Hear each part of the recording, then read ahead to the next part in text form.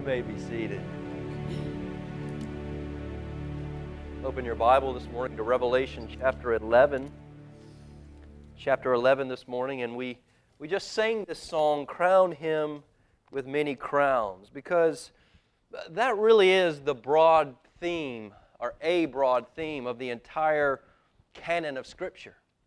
The rule and the reign of God over all creations, the rule and reign of God in Christ over all the earth. And we can go all the way back to the beginning to catch a glimpse of that. We go back to Genesis 1, to the God who made everything. Out of nothing, there was nothing there. It was ex nihilo, nothing there. He spoke it into existence, and He gives life to all that is. He rules over it all. He's the king over it all. And then also there in Genesis 1, among the things that He made male and female humans in His image. And why is that so significant? Because He's the king, He's the ruler of all things. He created image bearers to place in His creation to act as, the official word is vice regents, His ambassadors, to rule and reign over His creation in His stead, for Him. He works through His people, giving us authority as His image bearers over all things. And that was the cultural mandate that God gave to Adam in the Garden of Eden. The Lord is on His throne. He provided food and everything that Adam and Eve needed in the garden because He rules over all things. He gave Adam and Eve commands for how they were to live unto Him. Why? Because He's the king. He's ruled. This is my Father's world. He gets to call the shots. And then also God's kingly reign over all things is seen after Adam and Eve broke God's rules, right? God gave them rules. They broke the rules. And His kingly reign is seen in the judgment He brings upon them. Although He kicks them out of the Garden of Eden, they cannot have fellowship with Him anymore. That's the punishment. That's the judgment. Yet there's also mercy. Because He promises, right, Genesis 3:15, that though Eve is now kicked out of the garden, though they are now His enemies, she will bear a child, the seed of the woman, who will come and ultimately crush the skull of the seed of the serpent, Genesis 3:15. What gives God the right to be merciful to Adam and Eve in that moment? They deserve judgment. Now the king is right to give judgment. What gives Him the right to be merciful, to promise a child who will come and fix what they did wrong?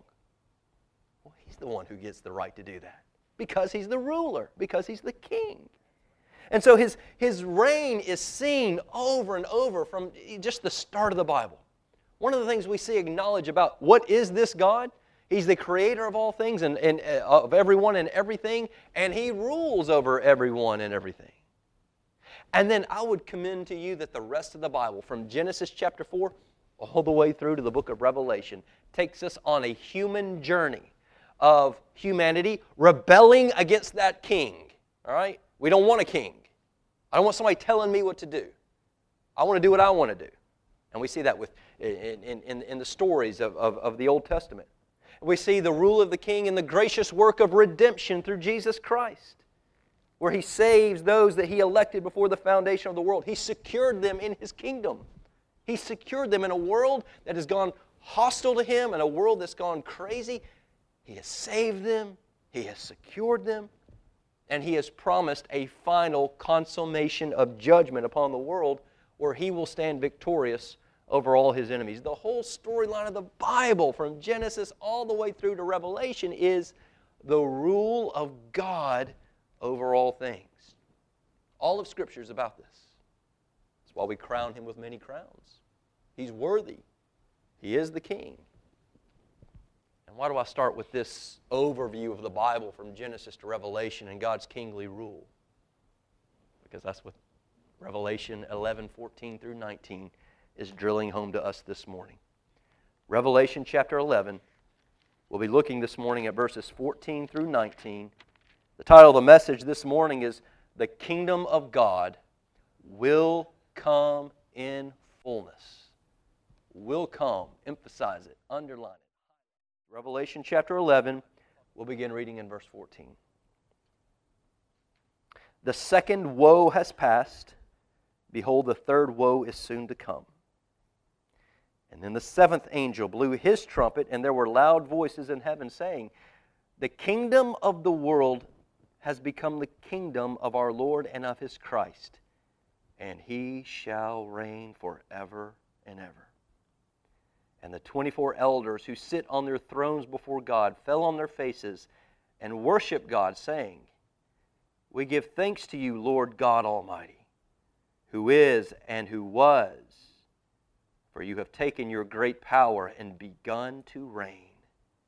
The nations raged, but your wrath came, and the time for the dead to be judged, and for rewarding your servants, the prophets and saints, and those who fear your name, both small and great, and for destroying the destroyers of the earth. And then God's temple in heaven was opened, and the ark of His covenant was seen within His temple. And there were flashes of lightning, rumblings, peals of thunder, an earthquake, and heavy hail. Again, the title of this message this morning is The Kingdom of God Will Come in Fullness. Now, you notice we're picking up in verse 14. Why? Well, we left off right before that. We last week looked at the first half of chapter 11, where you may remember that the true church of Jesus Christ, what we call theologically the invisible church of Jesus Christ, the church throughout the ages that only God knows, right? God looks at the heart. The visible church is we see people who come to church every week. But Jesus Himself says, unfortunately, not everyone who plays church, plays Christian, is truly born again. The invisible church is the church that God knows, the true church. And the true church of Christ, we saw last week, is measured, is counted, it's kept by Jesus Christ. And not only that, we saw that her witness to the world is met with bitter opposition. Her witness to the world, that's our responsibility in the world, to this lost world, proclaim Christ, to show Christ, to be ambassadors of Christ to the world around us. Look to Jesus, turn to Him, repent, forsake all else, look to Jesus. But that witness to the world will be met with bitter opposition. That's what we saw last week. And even at times, it will seem like the world kills the church. It will seem like the world kills or silences the message, the pure message of the glories and excellencies of Christ, of who He is and what He's done.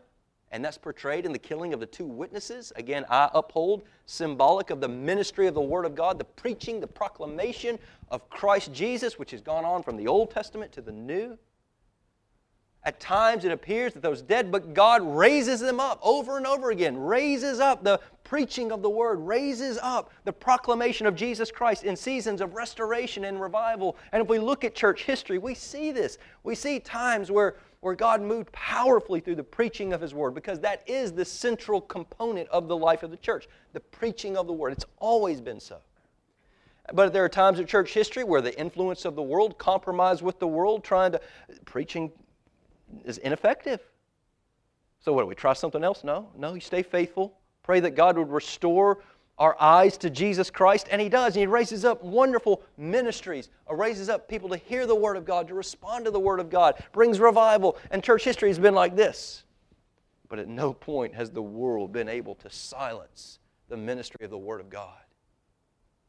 Nor will it. And that restoration, that revival, the resurrection of the preaching of the Word, where we left off last week, is but a reflection of the true and better resurrection, where the people of God will be resurrected to eternity with God forever when Christ returns. That's where we've been. That closes out that interlude between the 6 and the 7 trumpets that we've been looking at for the past couple of weeks. You remember, in chapter 9, we got through the first 6 blowings of the trumpet judgments of Christ upon the world.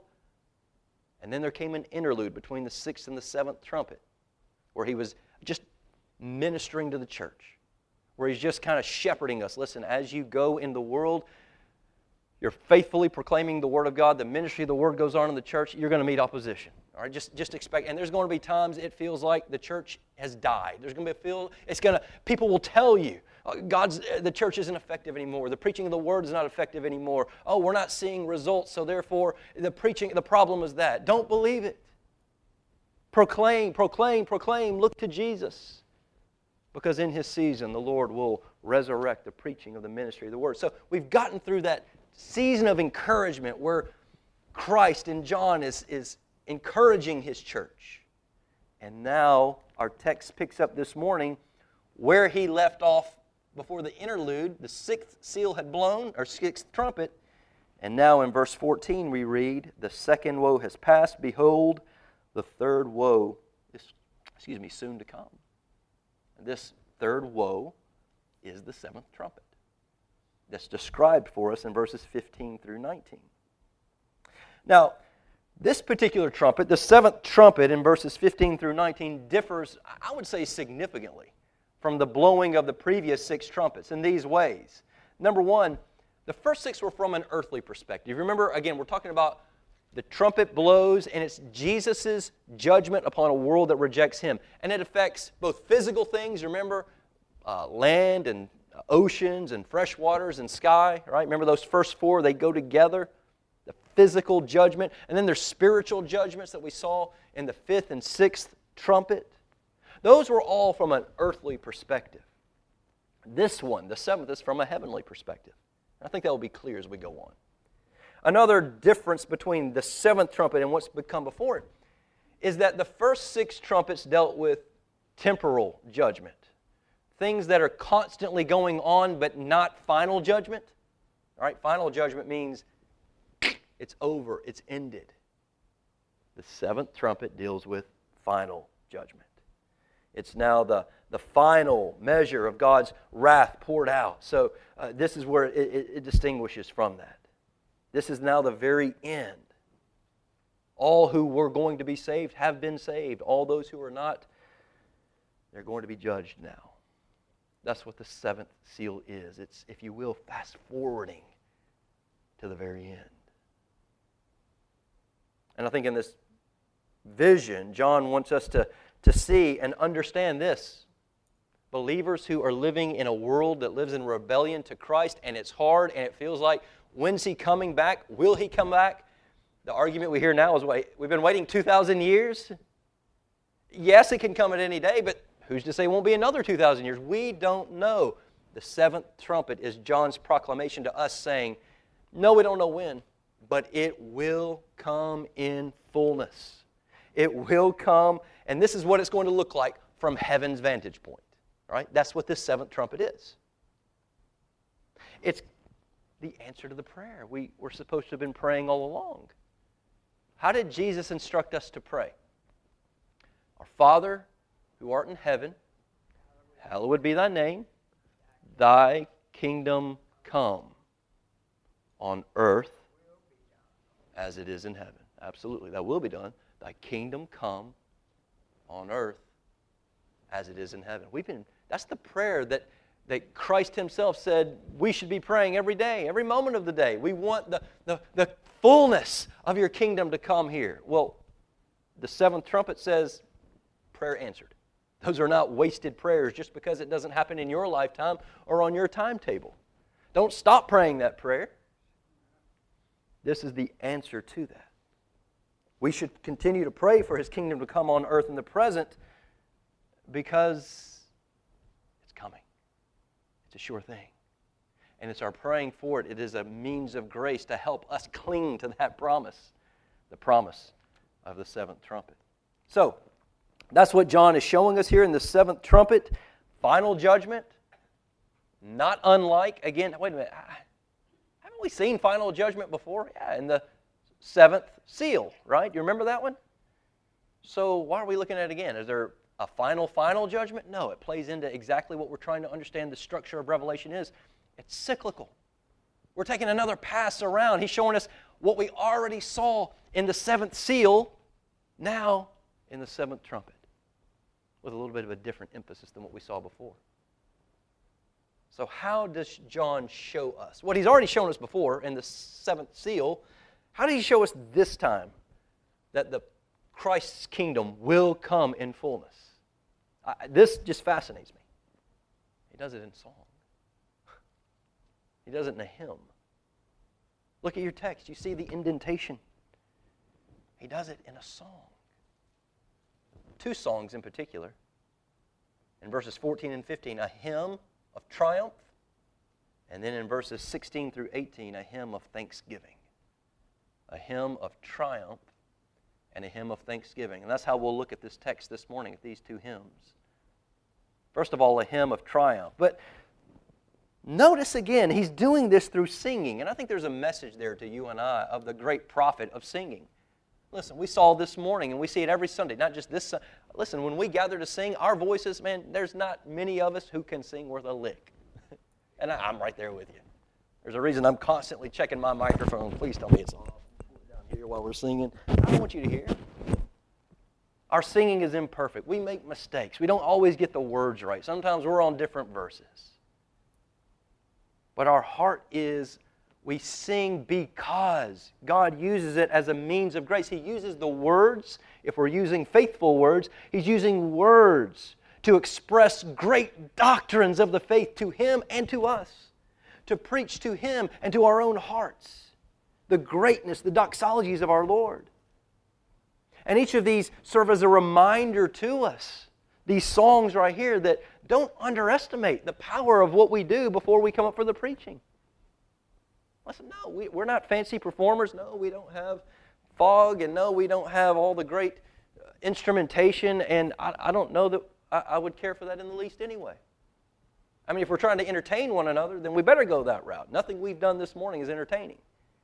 But if we're just bringing our souls before God, it's just raw, and God uses songs and our imperfect efforts at worship to express these glorious truths to Him and to our own hearts because we need them. That's what's happening here in these two songs here. In verse 15, we're told about these loud voices in heaven who are singing. Who are they? It doesn't say. Maybe they're angels. Maybe it's the voices of the redeemed. I don't know. What's the point? The point is this. The point is they are unifying, whoever they are, their voices together to express in a unified sentiment the kingly reign of Christ. That He reigns, He rules over all things. That our God reigns. They've united together in that praise. Just as the seventh seal, remember that, it kind of had the opposite thing. Remember the seventh seal? They went silent for about half an hour. Why? It was awestruck wonder. It was final judgment. The sixth seal had taken place. Who can stand? Well, the church, the sealed, that was chapter 7. And then in chapter 8, we have the unfolding of the seventh seal. It's over. The God who made promises to love and to redeem and to protect and keep His people for all eternity, He's done it. And from heaven's perspective, the church is just struck in awestruck wonder. You know, they can't even get anything out. They're so excited. It's, I don't know how He did it. Throughout church history, it looked like, man, the world was destroying the church, destroying the preaching of the ministry. Man, Christians were being turned away from Christ, compromised with the world. But He did it. Awestruck wonder. Well, here with the seventh trumpet, it's the same expression of awestruck wonder. Just now the silence has ended, and we just sing the praises. He's done it. And in this trumpet on final judgment, John doesn't tell us everything. The fact that, again, if we were reading the book of Revelation chronologically, like this has to happen, this has to happen, the book of Revelation should end here. It should have ended at the end of the seventh seal. But it didn't. It went on. We've looked at it again. It should end here. Except for the fact that, no, He's going to keep coming back around. Because He doesn't explain everything here, but when we get to chapters 14, 15, 16, 17, 18, 19, 20, He's going to fill in a lot of the gaps. He's going to explain more because it's cyclical. So, he's not going to tell us a lot here. Let's focus upon what he does tell us. What it is he wants us to grasp and to be encouraged by is that, make no mistake about it, it may not feel like it right now, but our King, our God, He will reign forever and ever and ever. Do not lose hope. Now, let's get into the songs themselves. In this first hymn of triumph, notice in verse 15, you have these voices together saying, the kingdom of the world has become the kingdom of our Lord and of His Christ. Notice John identifies two kingdoms there.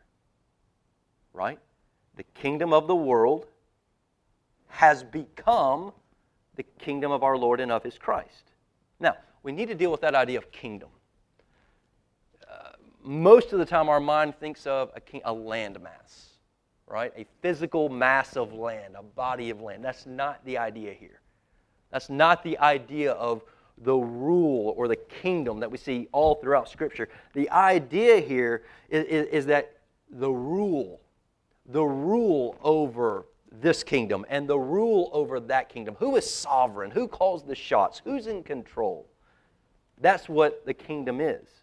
And so what verse 15 is saying here is that with the blowing of this seventh trumpet, there are two kingdoms. The kingdom of the world and the kingdom of our Lord and Savior Jesus Christ. But what is the blowing of the trumpet says? Christ has now taken over the rule of this world. He's taken it over, the dominion from Satan. He's taken it away. And now He reigns over all things forever and ever. Do you see that? Do you get that? You recall the kingdom of the world that he speaks of here. It's not the original kingdom that God created. The original kingdom that God created to rule over, Genesis 1 and 2, that He said was good every step of the way. The kingdom of this world that he speaks of here came about in Genesis 3. When Adam and Eve rebelled against God, they disobeyed Him. They fell into sin in the Garden of Eden. But even this kingdom really predates that. It goes all the way back to that angel, Satan himself, who was created by God to know, love, and serve God. And Satan himself desired in his own heart, I don't want to serve the Most High. I want to be the Most High. I want to be Him. I want to rule.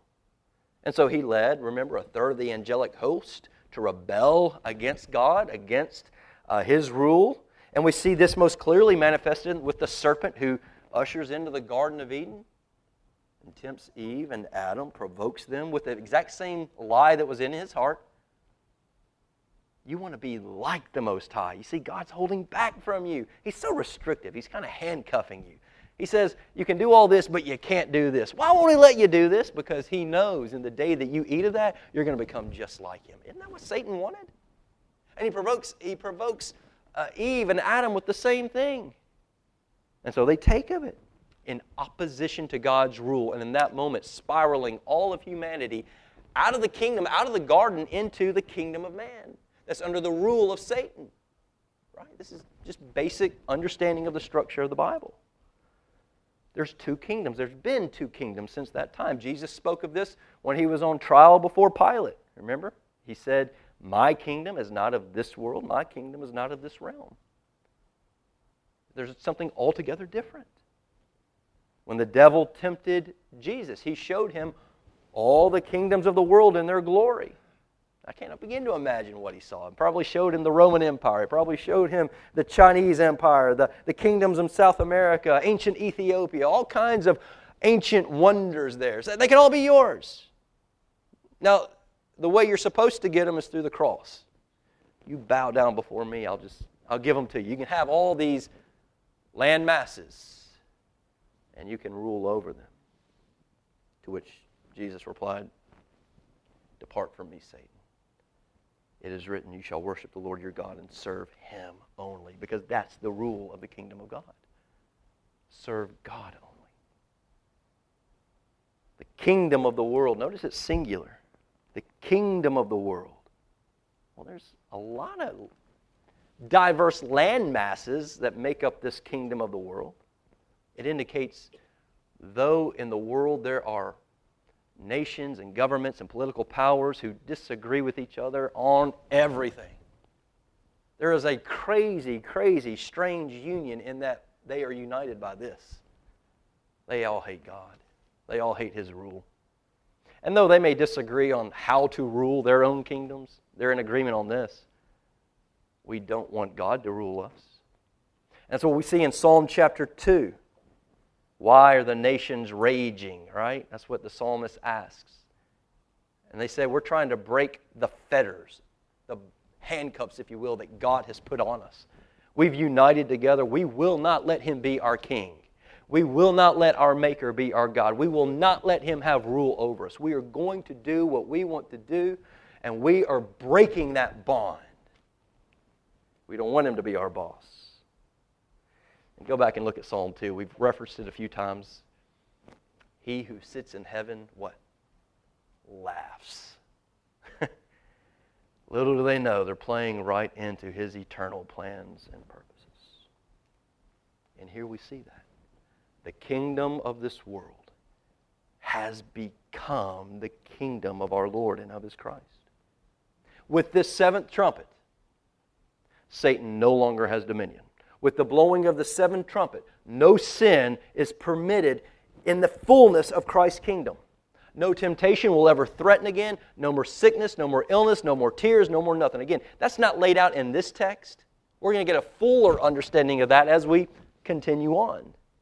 But the point here is, oh, church living in the time between the ascension of Jesus Christ and His return. Oh, you've got opposition, and at times it seems like it silences the church. It kills the preaching of the Word. It seems like the world has killed the church. The seventh trumpet blows. Your King, the fullness of His rule and reign, will come to pass. You see how He's trying to encourage us? The hymn also tells us that it's in verse 15, the kingdom of the world has become the kingdom of our Lord and of His Christ. It speaks of a joint rule, the Father and the Son. And notice this, we're not going to spend a lot of time with it. The kingdom of the world has become the kingdom of our Lord, of the Father, and of His Christ. And what's the pronoun there? He.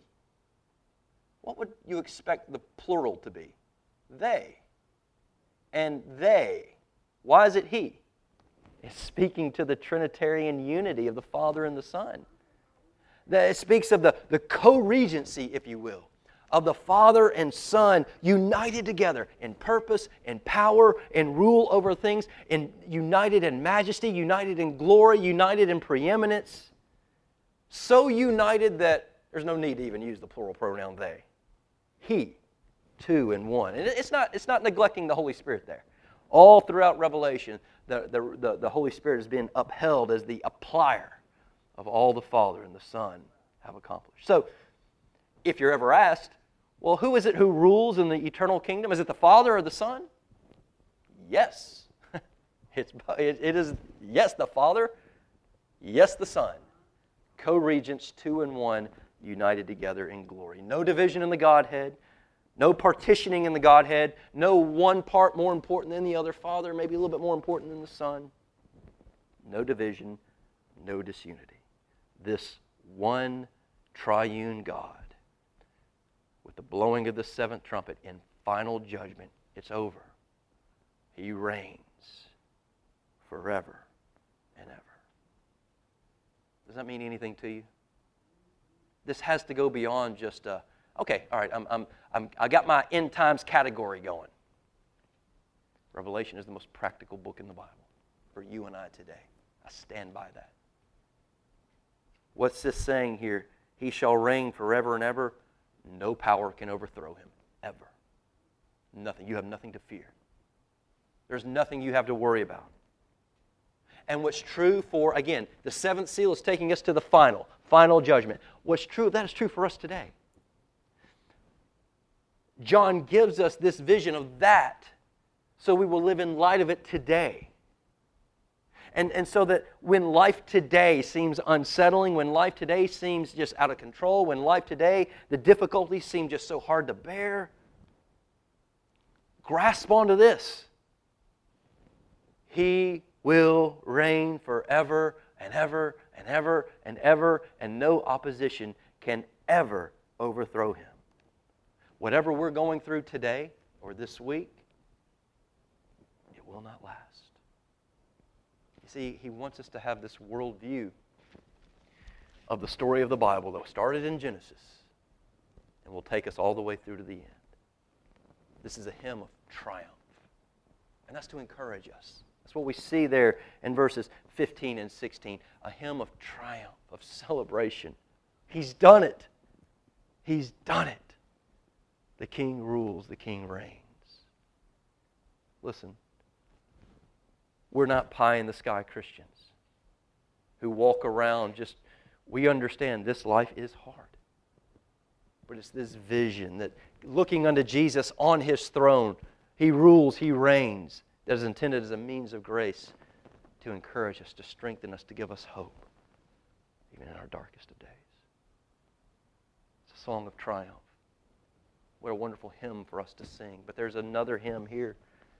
In verse 16, a hymn of thanksgiving. I told you in verse 14 and 15, we don't really know who it is who's singing. It's just loud voices united together. But in verse 16, with this hymn, the hymn of thanksgiving, it's clear who sings this one. We read, and the 24 elders who sit on their thrones before God fell on their faces and worshiped God. Now, why are they doing it? This is their response to that hymn of triumph. He did it. He accomplished it. Our God reigns. He rules. He's defeated all of His enemies. No one can overthrow Him. Eternally, our hope is in our King. His kingdom wins. And in response to that comes these 24 elders. Think back. Metaphorically, all this is symbolic. What do the 24 elders symbolize? Right? A multiple of 12. The 12 tribes of Israel. The 12 apostles. The church of Jesus Christ. In the Old Covenant and the New Covenant. This is symbolic of the church throwing themselves down, the church throughout the ages, and praising God with thanksgiving for what He has done and how He's accomplished it through Jesus. And these 24 elders, their nearness to the throne, the intimacy they have with God, man, it's just awe-inspiring. They are in the presence of Almighty God. Notice the thanks that they give, beginning in verse 16. We give you thanks, Lord God Almighty. They're thanking here the Father primarily for His omnipotence. We thank You that You are all-powerful. In a world where we saw empires and Your opposition rise up, and man, it looked like at times they were going to defeat Your kingdom. They were going to overthrow it. We look back now, seventh trumpet. We look back and we are thankful for Your omnipotent power. You are God Almighty, who was, who is, and who was, for You have taken Your great power and begun to reign. This thanksgiving for the omnipotence of God is aimed at the Father. We see that based upon previous testimony here of the language that's used. They are adoring the Father for His role in conquering Satan, in conquering sin, in conquering the flesh, in subduing this world that we live in that, man, is so hostile to Christ, so hostile to God, and it makes life miserable for the seven churches and for you and I. He subdued them. And He did so by omnipotent power. I think it's interesting, God, at least 3 times up to this point, there may be more, that was just the ones I could find, at least 3 points up to this time, the Father has been referenced as the one who was and is, and what comes next is to come. It's very consistent. But notice here, there's something different, a significant variation. He's still addressed as the one who is and who was, but instead of referring to Him as the one who is to come, He's referred to as the one who has taken up His great power, His might, His omnipotence, and begun to reign. And I think this makes sense, but let's just spell it out. Why not call him the one who is to come? Because what's the seventh trumpet focusing upon? The finished product. He has come. This is from the heavenly perspective. He has come. He is ruling. And so now the one who was and is now the one who has taken up His great power and begun to reign. So it just kind of helps us to see, oh yeah, this is talking about kind of the final culmination of it all and final judgment. And in that moment, you thank Him and you praise Him, because how in the world is He able to take the kingdom of this world and turn it into His own kingdom, the kingdom of the Lord and of His Son Jesus, who will reign forever and ever? It's by omnipotent power. One of the things we saw early on in Revelation chapter 1, a doxology that praised Father, Son, and Holy Spirit. This goes back to chapter 1, verses 4 and following. It praises the Father as the architect of the plan of redemption. You remember that? We extol you. It praised Jesus Christ for the one who accomplishes God's plan of redemption. And it praises the Holy Spirit for the one who applies it to the hearts and lives of His people. Well, we can look back now from this finished product, the seventh trumpet, looking backward. How did He, by omnipotent power, overthrow the kingdom of Satan? How did He do it? It's through Christ.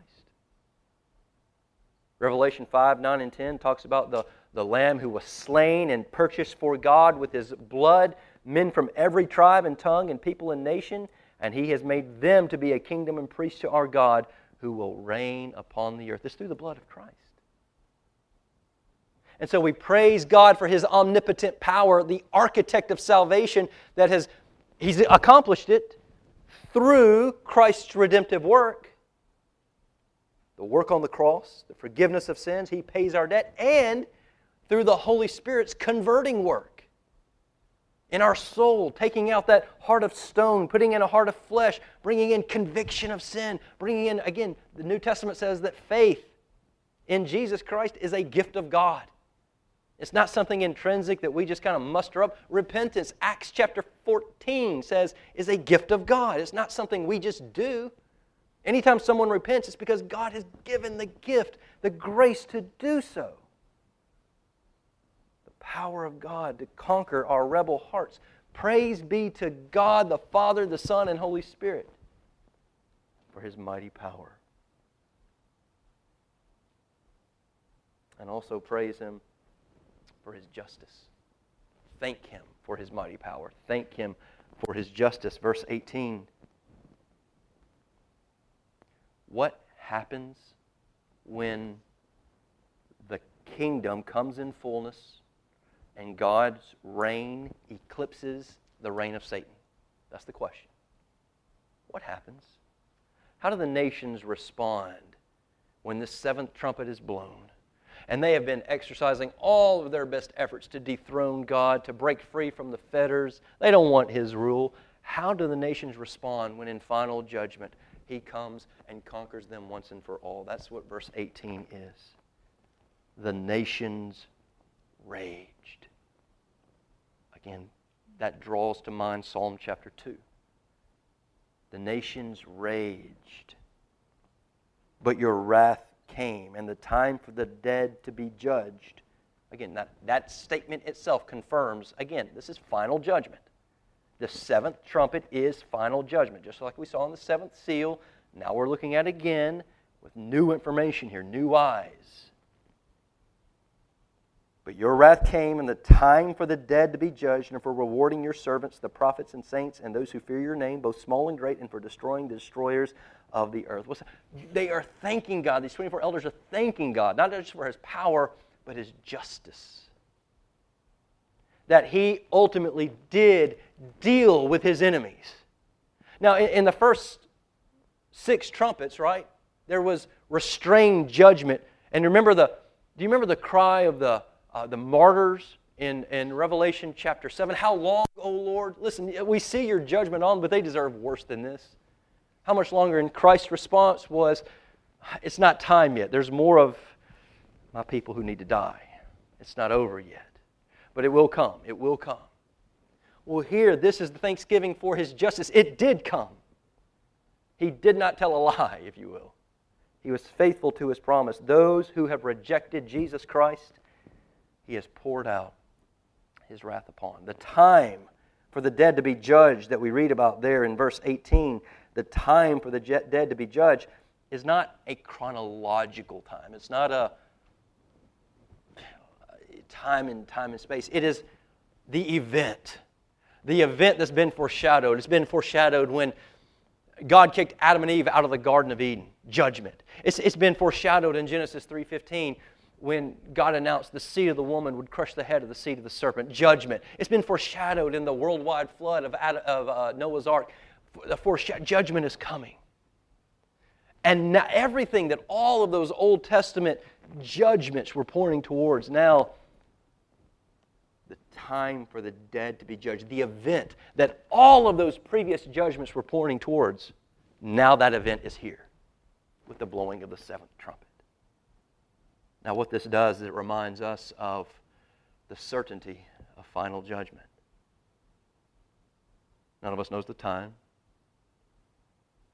but at the very least we must be assured, just as He promised Noah that the flood was coming, and it happened, and so too the seventh trumpet, the seventh seal. And we hadn't got there yet, but the seventh bowl, all pointing towards final judgment, all talking about the same thing. Oh, they are certain to come. You know, little ones, we were talking about question 2 of the Catechism. What is God? He's the creator of everyone and everything. And that is true. But there's more. That's the foundation. And we'll build on that. But also we learn here, He's the judge of His creation. That creation that He created for Him rebelled against Him. And He will judge this creation.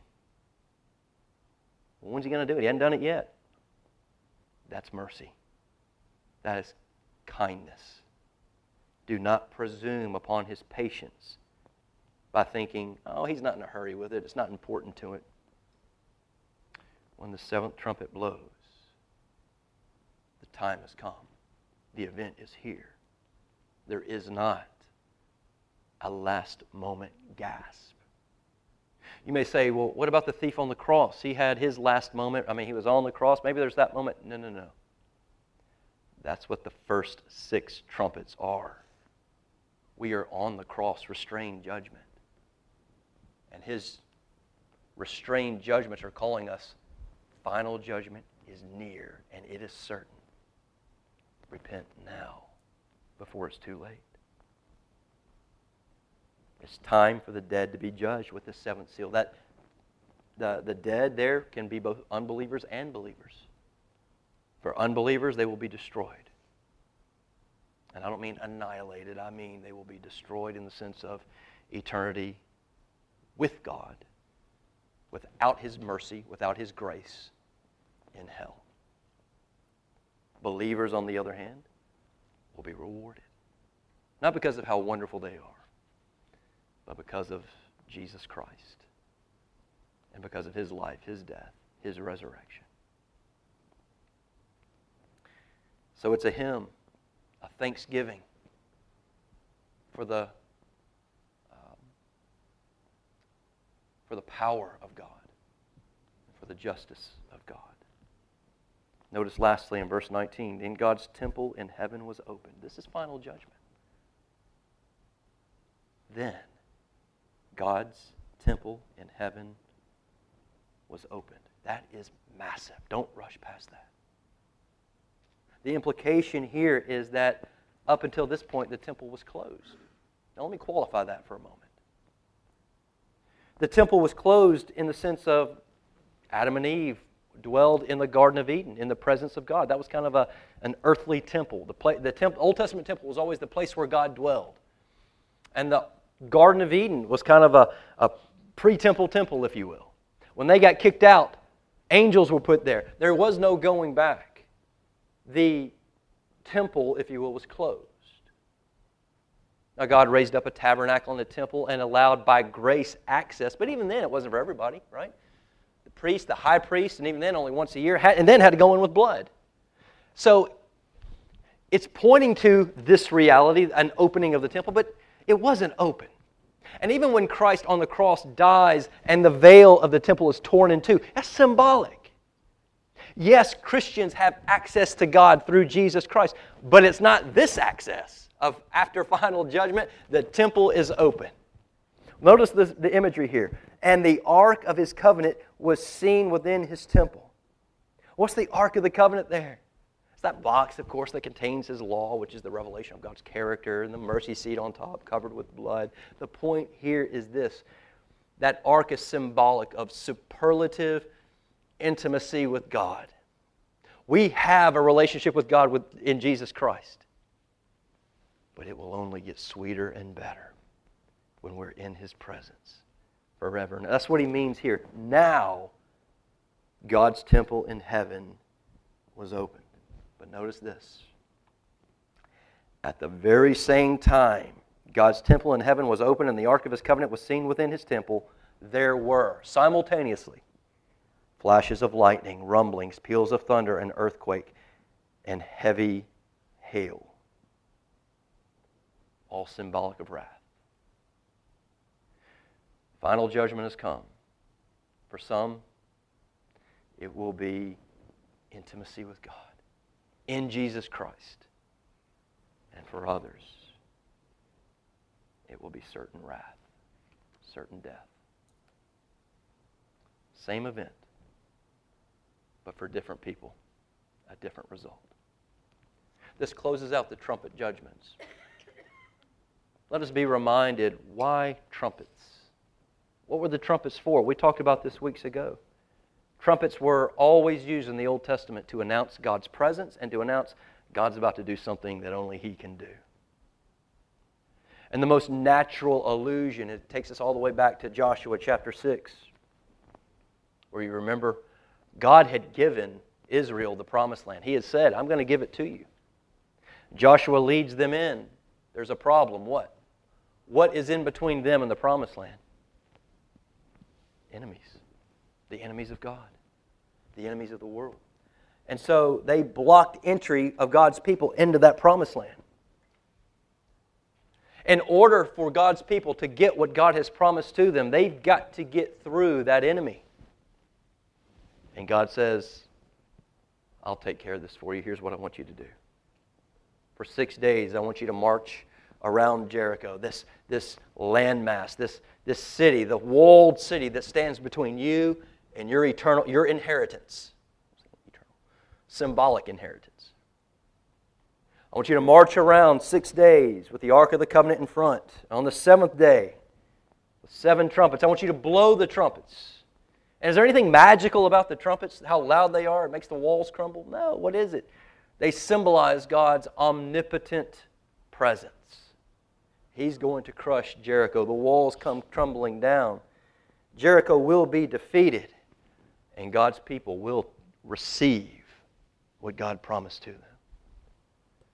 These whole trumpet judgments are intended to help us understand, as the church, the sealed of Jesus Christ by grace, we are living in a world that is in rebellion to Him. As we live between the ascension and His return, He has promised us, even in the 7th trumpet, the temple will be open.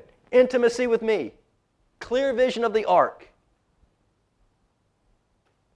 But what stands between? World. A world that's in rejection to Him. These trumpets serve the exact same purpose they served around Jericho. These are judgments of the King upon the world who live in rebellion of Christ and His church. And with the 7th trumpet, the walls come tumbling down. There will be loud peals of thunder, earthquake. Again, symbolic imagery, just simply of God's judgment. And in that moment, the kingdom of the world that's a nuisance, hostile to God, our problem, becomes the kingdom of the Lord. And He will reign forever and ever. And He says, come on into the promised land. By the blood of Jesus Christ, come on in. behold your inheritance. Behold your God.